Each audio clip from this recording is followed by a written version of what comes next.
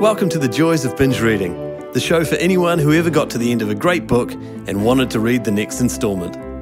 We interview successful series authors and recommend the best in mystery, suspense, historical and romance series, so you'll never be without a book you can't put down. You'll find this episode's show notes, a free ebook and lots more information at thejoysofbingereading.com. And now, here's our show. Jo Spain's crime thrillers are Irish bestsellers. Her quietly charismatic lead detective Tom Reynolds is called upon to explore dark secrets of Ireland's past, secrets that still haunt life in the Green Isle today.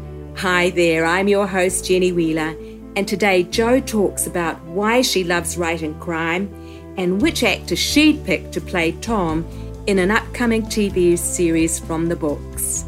But before we talk to Jo, just a reminder that the show notes for this binge reading episode can be found on the website thejoysofbingereading.com. That's where you'll find a full transcript of our chat, links to Jo's books and social media, and details about how to subscribe to the podcast so you don't miss future episodes. But now, here's Jo. Hello there, Jo, and welcome to the show. It's great to have you with us. Hi, Jenny. Thanks for inviting me on. It's wonderful, and it is the miracle of modern communications that we can talk like this from literally opposite sides of the globe. You sitting in Dublin and me here in Auckland. Very cold nighttime in Dublin. Oh, is it? It's a lovely summer day here. It's just come up. We had a lot of rain yesterday, but it's back to sunshine today, which is lovely. Oh, you were getting all the sunshine. We're getting the rain. So beginning at the beginning, was there a once upon a time moment when you realised that you had to write fiction or somehow your life would be the poorer for not doing it? And if so, what was the catalyst? Yeah, there certainly was. I mean, I've read my entire life, so I've always enjoyed novels. I just never thought that writing one was something that ordinary people did, you know. But I was working in a job in the Irish Parliament, and my job involved writing all the time, but writing speeches, legislation, bills, things like that. And there was a point when I was going back to work after the maternity leave of one of my children, and I thought, I spend all day, every day writing, but it's not the kind of writing that I would like to do in an ideal scenario, in a dream job. And I've loved crime fiction since I was very, very small, but reading it and then watching it on TV. And I can't think of the precise moment where I thought I'll have a book published, but I definitely just thought I'm going to give this a go and write something that I enjoy writing. And it all kicked off from there. Fantastic. So you've so far published 3 books in the Detective Tom Reynolds series, and I think a 4th one is due out later this year. They're all very much bedded in social history, Irish social history, and the first, With Our Blessing, tackles the issue of the way that the Catholic Church handled unmarried mothers in the 60s, 70s, 80s. And I think you had a little bit of a personal connection with that, the Magdalen Laundries or similar in your family. Could you tell us a little about that? Yeah, well, when I started, I always knew I was going to write books that had some kind of social or political background, because I'm very interested in current affairs and history, and just to give the books a little bit more depth. And at the time in Ireland, the Magdalen Laundries and mother and baby homes were really making the headlines. The Taoiseach, the Irish Prime Minister, had apologised to women who'd been through the system, and there was an awful lot being unveiled. So I thought this would make a very interesting backdrop to my first novel.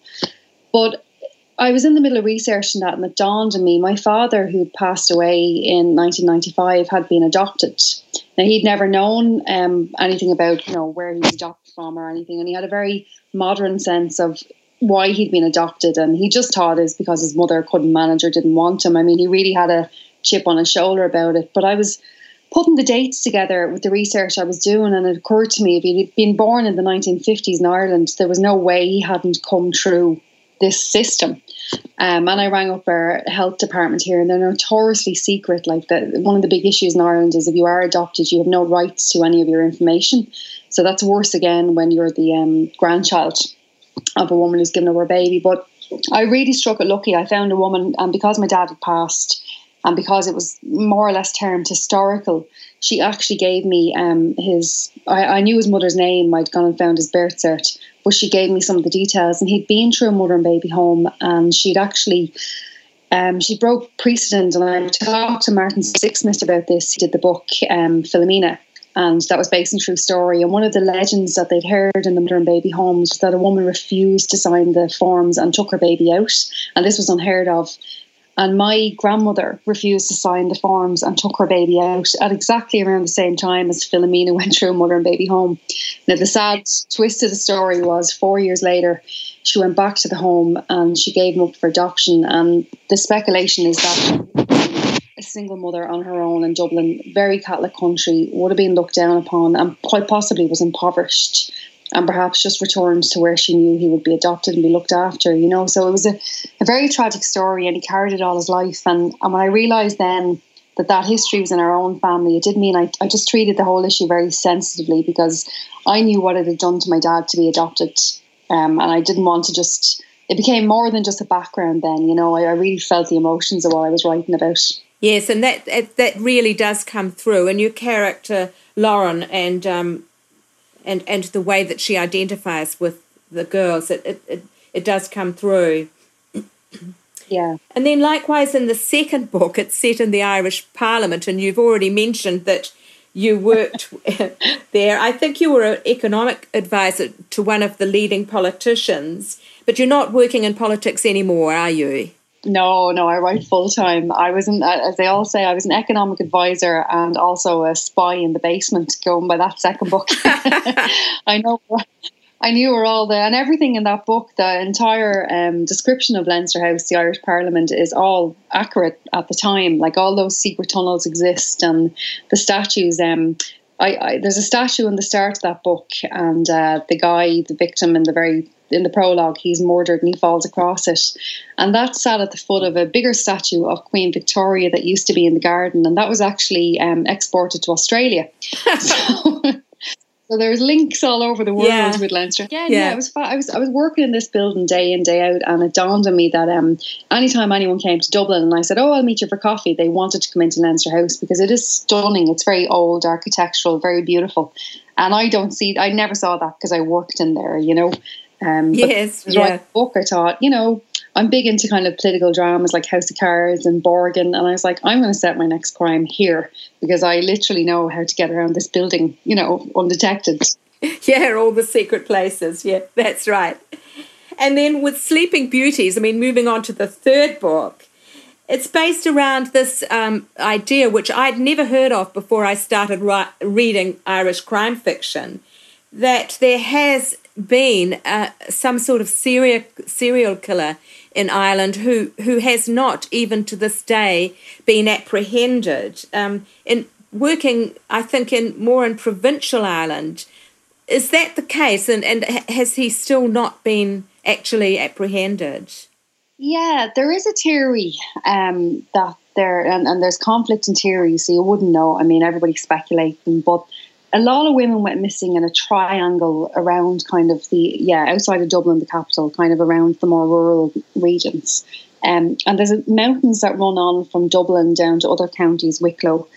And there's a lot of bogland, an awful lot of places, basically, if you wanted to bury your body and go undetected, that's where you would. Now, there's some conflicting. A lot of people say that a lot of the time the victims are murdered by somebody they know, and it's easy to kind of ascribe their deaths to some serial killer monster who's stalking the lands rather than deal with very real familial or other issues with power in villages or communities or whatever, you know. Yes. But it definitely, the hint of that inspired me to do that. And there obviously is a serial killer in that book, and there's a number of victims. And the starting point for me was actually that very beautiful location where he buried them, Glendalough. Like, it's one of the most stunning places in the country. And it really does feel, like I say in the book, like the thumb of God has kind of pressed it into the world, you know. And to take somewhere so beautiful and just make something so evil happen. But that the whole of Ireland is very like that. It is one of the most beautiful countries in the world, and yet really, really bad things happen here. So it's fertile for crime fiction, you know. Yeah, it certainly is. And you've all been doing some great work.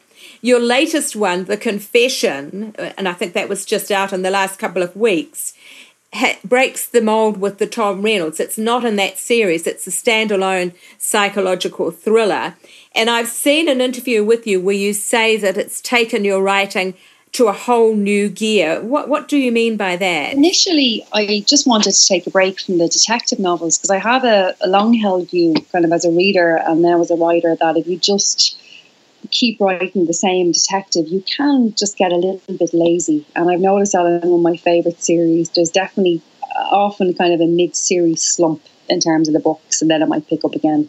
And I was thinking, okay, I want to sit back now from Tom and think about where his family goes next and everything. And the best way to do that is to not write him and write something else. So I had this notion for a plot in my head, and I said, well, that would easily work as a standalone. But then I didn't realise what I was doing at the time, but it transpires I was writing a whodunit as opposed to a whodunit. So the book opens with what happens, but then I had to keep people involved for the next 400 pages. So I accidentally, incidentally gave myself this really tough job without really thinking it through. And then the next thing as well was that in a whodunit, with your detectives, they're generally good guys. People like them. In these kind of psychological thrillers, they're the likeable, unlikable characters, they call them. You know, they have to be generally unlikable to carry this sinister story, but then you got to stay with them. You know, you got to keep them to the end. So yeah, I made myself work harder without really intending to do so. I take too much credit. And you must have liked it so much that I think there is now another whodunit. Is it Dirty Little Secrets? Yeah, this actually won't be a whodunit. It is a standalone, but it's a little bit it's very different again. And as I was, I talked to my editor about these things and the agent, because you want to know you're going to have a contract when you write this book, that they're not expecting. Yeah.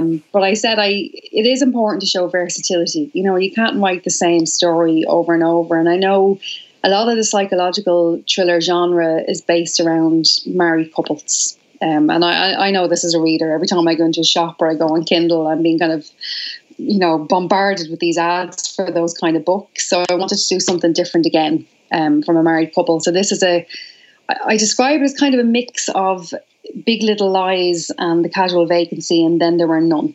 It kind of crosses through the three of them. But it was exciting to write it. Very exciting. Well, that's fantastic. That's lovely. Do they present different challenges from the Tom Reynolds series? They do. They take far more out of me than... It's not that Tom is easy, but I've now established a set of characters and I love them, and I know where they're going to go in every book. When you do the standalone, you sit down and write a whole new cast of characters, and, it's like starting a new job or moving to a new neighbourhood. You have to get to know them and then present them to your readers as if you've always known them. But then they only have the arc of that book as well. They start and there's a middle and there's an end, and they stay on that page. You're not going to bring them forward in terms of their, later development. So it's a tough ask, but it gives you far more creative freedom, far more, because you're not locked into this is a good guy or a bad guy. If my Detective Tom suddenly becomes horrible, I'll hear about it from readers. Sure would, yeah. Yeah. But it would be completely against character as he's written. Yeah, so you're kind of like you're boxed in a little bit with your detective series. I mean, your cast of characters in the investigation case can be bad, whatever he's investigating, but your main characters have to, people fall in love with them. They want them to do certain something in every book. So the standalones they give you all that freedom, but it definitely presents difficulties too. Yes. Look, I gather you've had an approach to have your Tom Reynolds series made into TV, and I saw you say that you thought you'd like the actor Barry Ward to play Tom, and I was so curious. I didn't actually know Barry, I must admit. I went online and had a look at him, and he definitely is my idea of Tom Reynolds. And I wondered if you worked that way, if you had images of people in your mind as you wrote your characters, and if so, who would you get to play Ray and Laura? Yeah, I'm so happy you like Barry Ward for Tom, actually, because I had this conversation last week with somebody who doesn't. And they were saying, that's not Tom. And I was like, what do you mean it's not Tom? I wrote Tom. I know what Tom looks no, it is. It is. Yeah, and I'm thinking, am I failing spectacularly to convey the image of this man? Or, but everybody's different. People have different, it's all subjective in the head. I mean, I have very clear images in my head of what they look like. The difficulty, like with Ray, generally, he's just a really good looking guy, and I mean, I could give you a list of good looking guys. And I want to be on the auditioning couch when I do them. When I do them, God. But yeah, no, there's a lot of there's a lot of really handsome Irish actors, so we won't struggle, I think, for Ray if they had a budget, But Laura's different, because Laura in my head, like, she's very Irish looking. She's pretty, but not like absolutely stunningly beautiful. She has kind of long red hair and she's freckles. And I have Googled, I've looked and tried to find actresses that match her, and I haven't got quite that fit. Yes. Yeah, that could mean, gosh, you wouldn't know who they'd. And it's probably better you don't get too attached, because, I mean, given the stars I want are generally almost Hollywood stars, Yeah, yes, that's right. It is fun.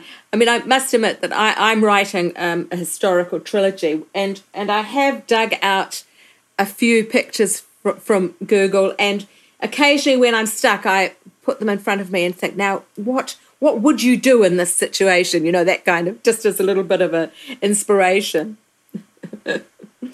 Look, in more general terms, turning away from the specific books to talking about your career generally, I was very amused to see a quote in an interview that they described you as counting minutes like other women count calories, and you've packed so much into your life. You do have this very busy family as well. Tell us how you do it all. Well, it's weird, because it is something that people zone in on, and yet I always think, somebody said to me years ago, if you want something done, you ask a busy woman. I think we have superpowers, because you do, like, I have 4 children, and from many children ago, I think once we crossed the threshold and we had 2 children, I realised that everything about life was managing a schedule. So I slipped into the habit of managing a schedule, and you don't get off time really when you have children. I mean, you could be working a Monday to Friday job, but on your weekend you have to do things. You have to leave the house and bring them places, and you're always on. So it just became about, like, I mean, I always worked full time, and my husband had lost his job, so he was here.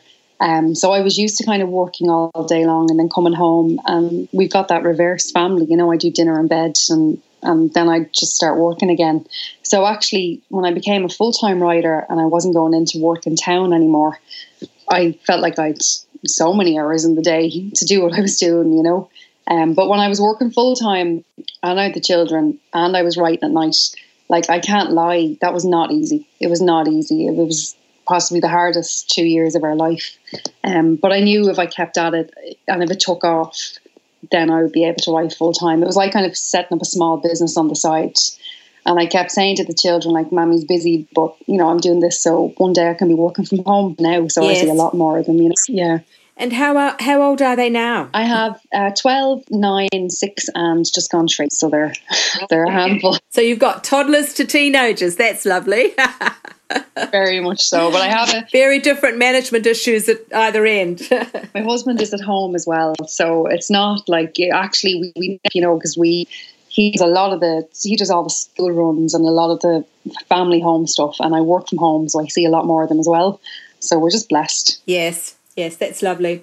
Look, if there's one thing you've done in your writing career more than any other, is there one thing that you've done more than any other that's the secret of your success? I'd say I'd answer this question by talking about the secret of staying sane. Because I always think to get success in the book world, it just requires longevity and hard work.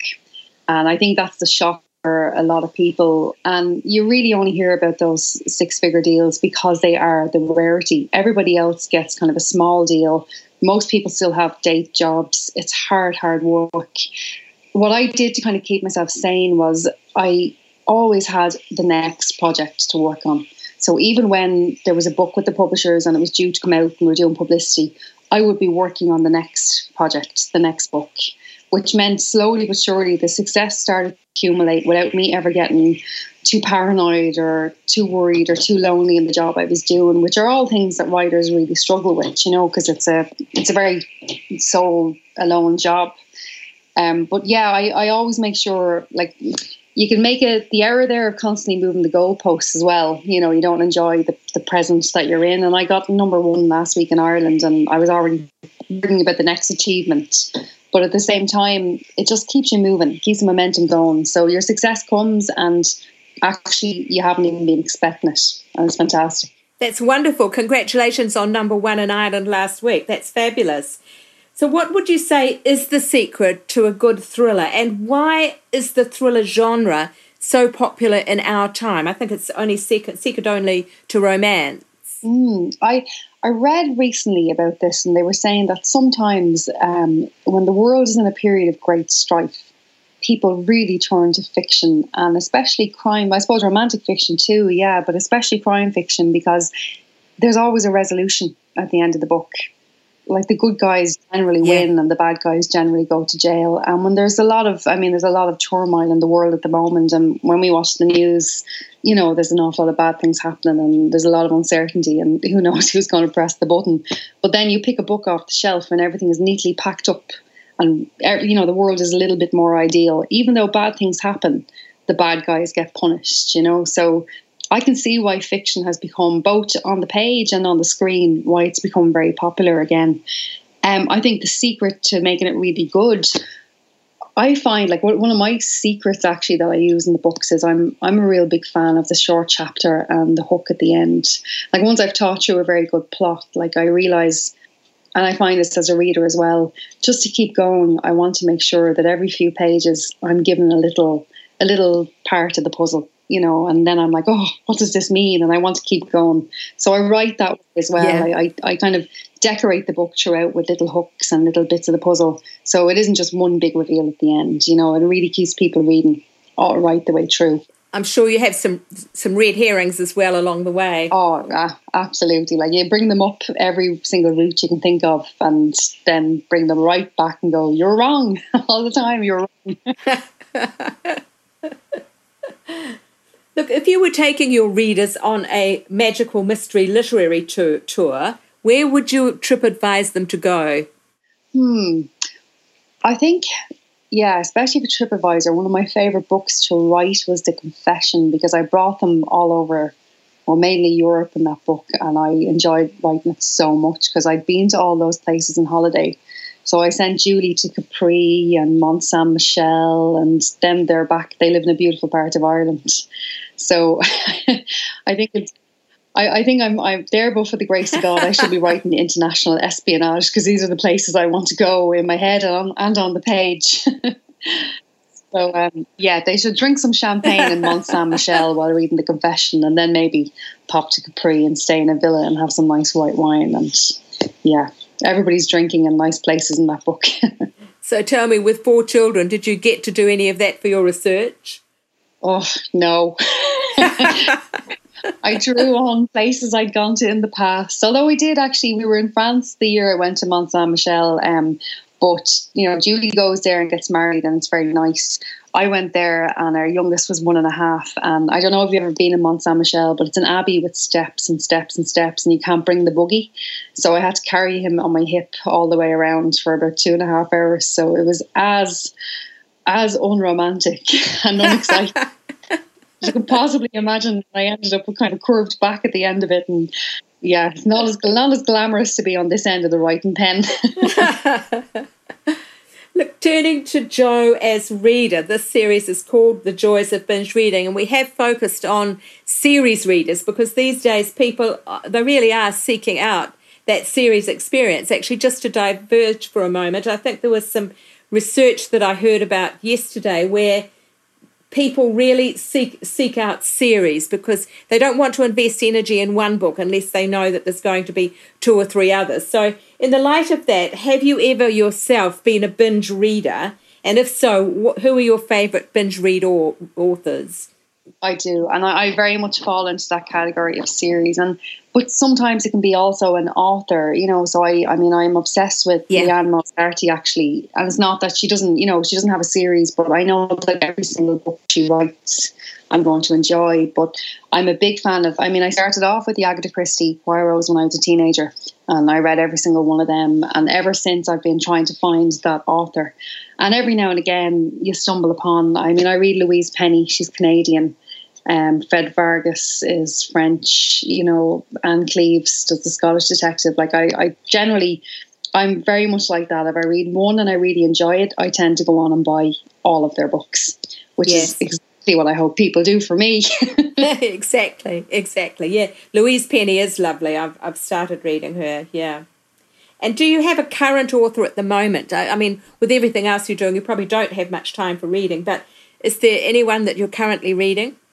No, I do. I read obsessively, actually, and I get an awful lot of books sent to me these days now to kind of give quotes for the cover, So I'm in the dream job where not only do I write, but people send me free books.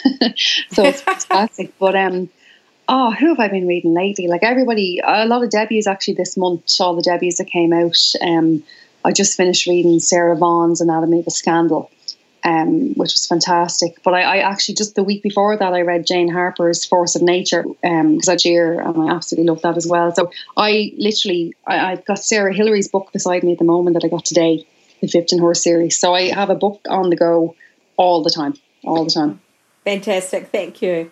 Look, circling around from the beginning to the end, at this stage in your career, if you were doing it all again, is there anything you would change, or are you very happy with the way it's gone? I'm happy now. I think that thing I was saying about when you get your first book deal, it's kind of a shock when you realise that you are not going to be the girl on the train sensation that you thought you were. In deluded sense when you sign on the dotted line, And I definitely spent the first few months of my very first publishing contract thinking, oh, is this it? And I think back now and how excited you should be to actually be published. And if you knew that actually you keep working at this and years to come, all the success comes as well, you would probably enjoy it a lot more. So that's the only thing I would actually, in terms of how I write, like I've said before, you do learn with every single book, but you actually have to write them to go through that learning process. You should learn on the job. You should never be able to do it. Well, I'm sure some people are, but not everybody can do it perfect first time, So I wouldn't change anything about that, because everything I've done, wrong or right, I've gained experience from. Sure. Yeah. So what is next for Jo, the writer? You've got some new projects under development? Yeah, well, I have the Tom coming out in September and the next standalone December, and I have to write another Tom this year for next year, and I'll do a standalone at some stage. I'm doing some TV writing at the moment, but it's I can't disclose anything about it. But then the Toms are going to be adapted as well. So at some point I'll be consulting on them and telling them which Hollywood actors to hire. So it's going to be a busy next couple of years. It certainly is. How many do you have a writing goal in terms of word count, or? I generally don't, because I'm a really fast writer. I could write anything up to 1,000 words on a good day. And I don't set myself limits, because I think it is because I have the children. If I'm in the form for writing and it feels kind of peaceful in the house, I will just keep going and going and going. And I like to do a first draft in about a month. I don't like to have it hanging over me for any longer. So there's days where if I didn't feel like writing, I wouldn't make myself write. And then there's other days where I just go all day long. Fantastic. How many words did you say? It just blipped at that point. 10,000, did you say? Yeah. And I think in a day, yeah. Because it comes from working in Parliament. You'd write 2 speeches in a day and they could be 5,000 words each, So I see writers saying, oh, if only I could write 2,000-3,000 words a day. And I'm thinking, well, I was conditioned to write more than you to begin with. I've had a job that involves writing. So to me, it's no big stretch, and the ideas come, so I just go with them. Fantastic, yeah. Well, Jo, we are now coming to the end. So where can readers find you online? I'm on Twitter as Spain Joanne, and I'm on Facebook as Jo Spain Author. I don't have a web page yet because I'm too busy writing. I'm afraid to add any more online presence because I'd have to do it all. I'm very active on Twitter and Facebook though, so anybody can find me there. And I guess being a traditionally published author, you don't need to be quite so concerned about things like email lists and that kind of thing. I've never even heard of them. Lucky you. Okay, well, it's just been lovely talking, Jo. It really has. And I love the Tom Reynolds and definitely stick with Barry Ward. Hey, actually, I gathered that that character is rather similar to your own husband, is he? Yeah, he really is now. He doesn't look anything like Barry Ward. My husband's far more attractive. But no, he's Martin is very, as my husband, like he's very kind of quietly smart and loyal, and he's very funny. And I definitely wrote those characteristics into Tom because I guess, like, my husband is my best friend, and I knew I was going to be spending a lifetime with this detective, so I wanted to feel very warm about him. So, yeah, they share a lot of characteristics. That's wonderful. Look, it's been great talking to you. We'll watch your progress with a great deal of interest. Thanks so much for taking the time to talk today. Thanks very much, Jenny. Okay, bye. Thanks for listening to the Joys of Binge Reading podcast. You can find all the details and links for this episode at www.thejoysofbingereading.com. We'd love to hear your comments and suggestions for who you'd like us to interview next. And if you enjoyed the show, take a moment to subscribe on iTunes or a similar provider so you won't miss out on future guests. Thanks for joining us, and happy reading. The Joys of Binge Reading podcast is put together with fantastic technical help from Dan Cotton and Abe Raffles. Dan is an experienced sound and video engineer who's ready and available to help you with your next project. Seek him out at dcaudioservices@gmail.com. That's D for Daniel, C for Charlie, audioservices@gmail.com, or check our show notes. He's fast, he takes pride in getting it right, and he's great to work with. Our voiceovers are done by Abe Raffles, another gem of sound and screen. Abe has 20 years of experience on both sides of the camera/microphone, as a cameraman director and also as a voice artist and TV presenter. I think you'd agree that his voice is both light-hearted and warm. He is super easy to work with no matter what the job. You'll find him at Abe, A-B-E, at pointandshoot.co.nz. As I say, the full details in the show notes on the website. That's it for now. Thanks for listening. Hopefully see you next week. Bye.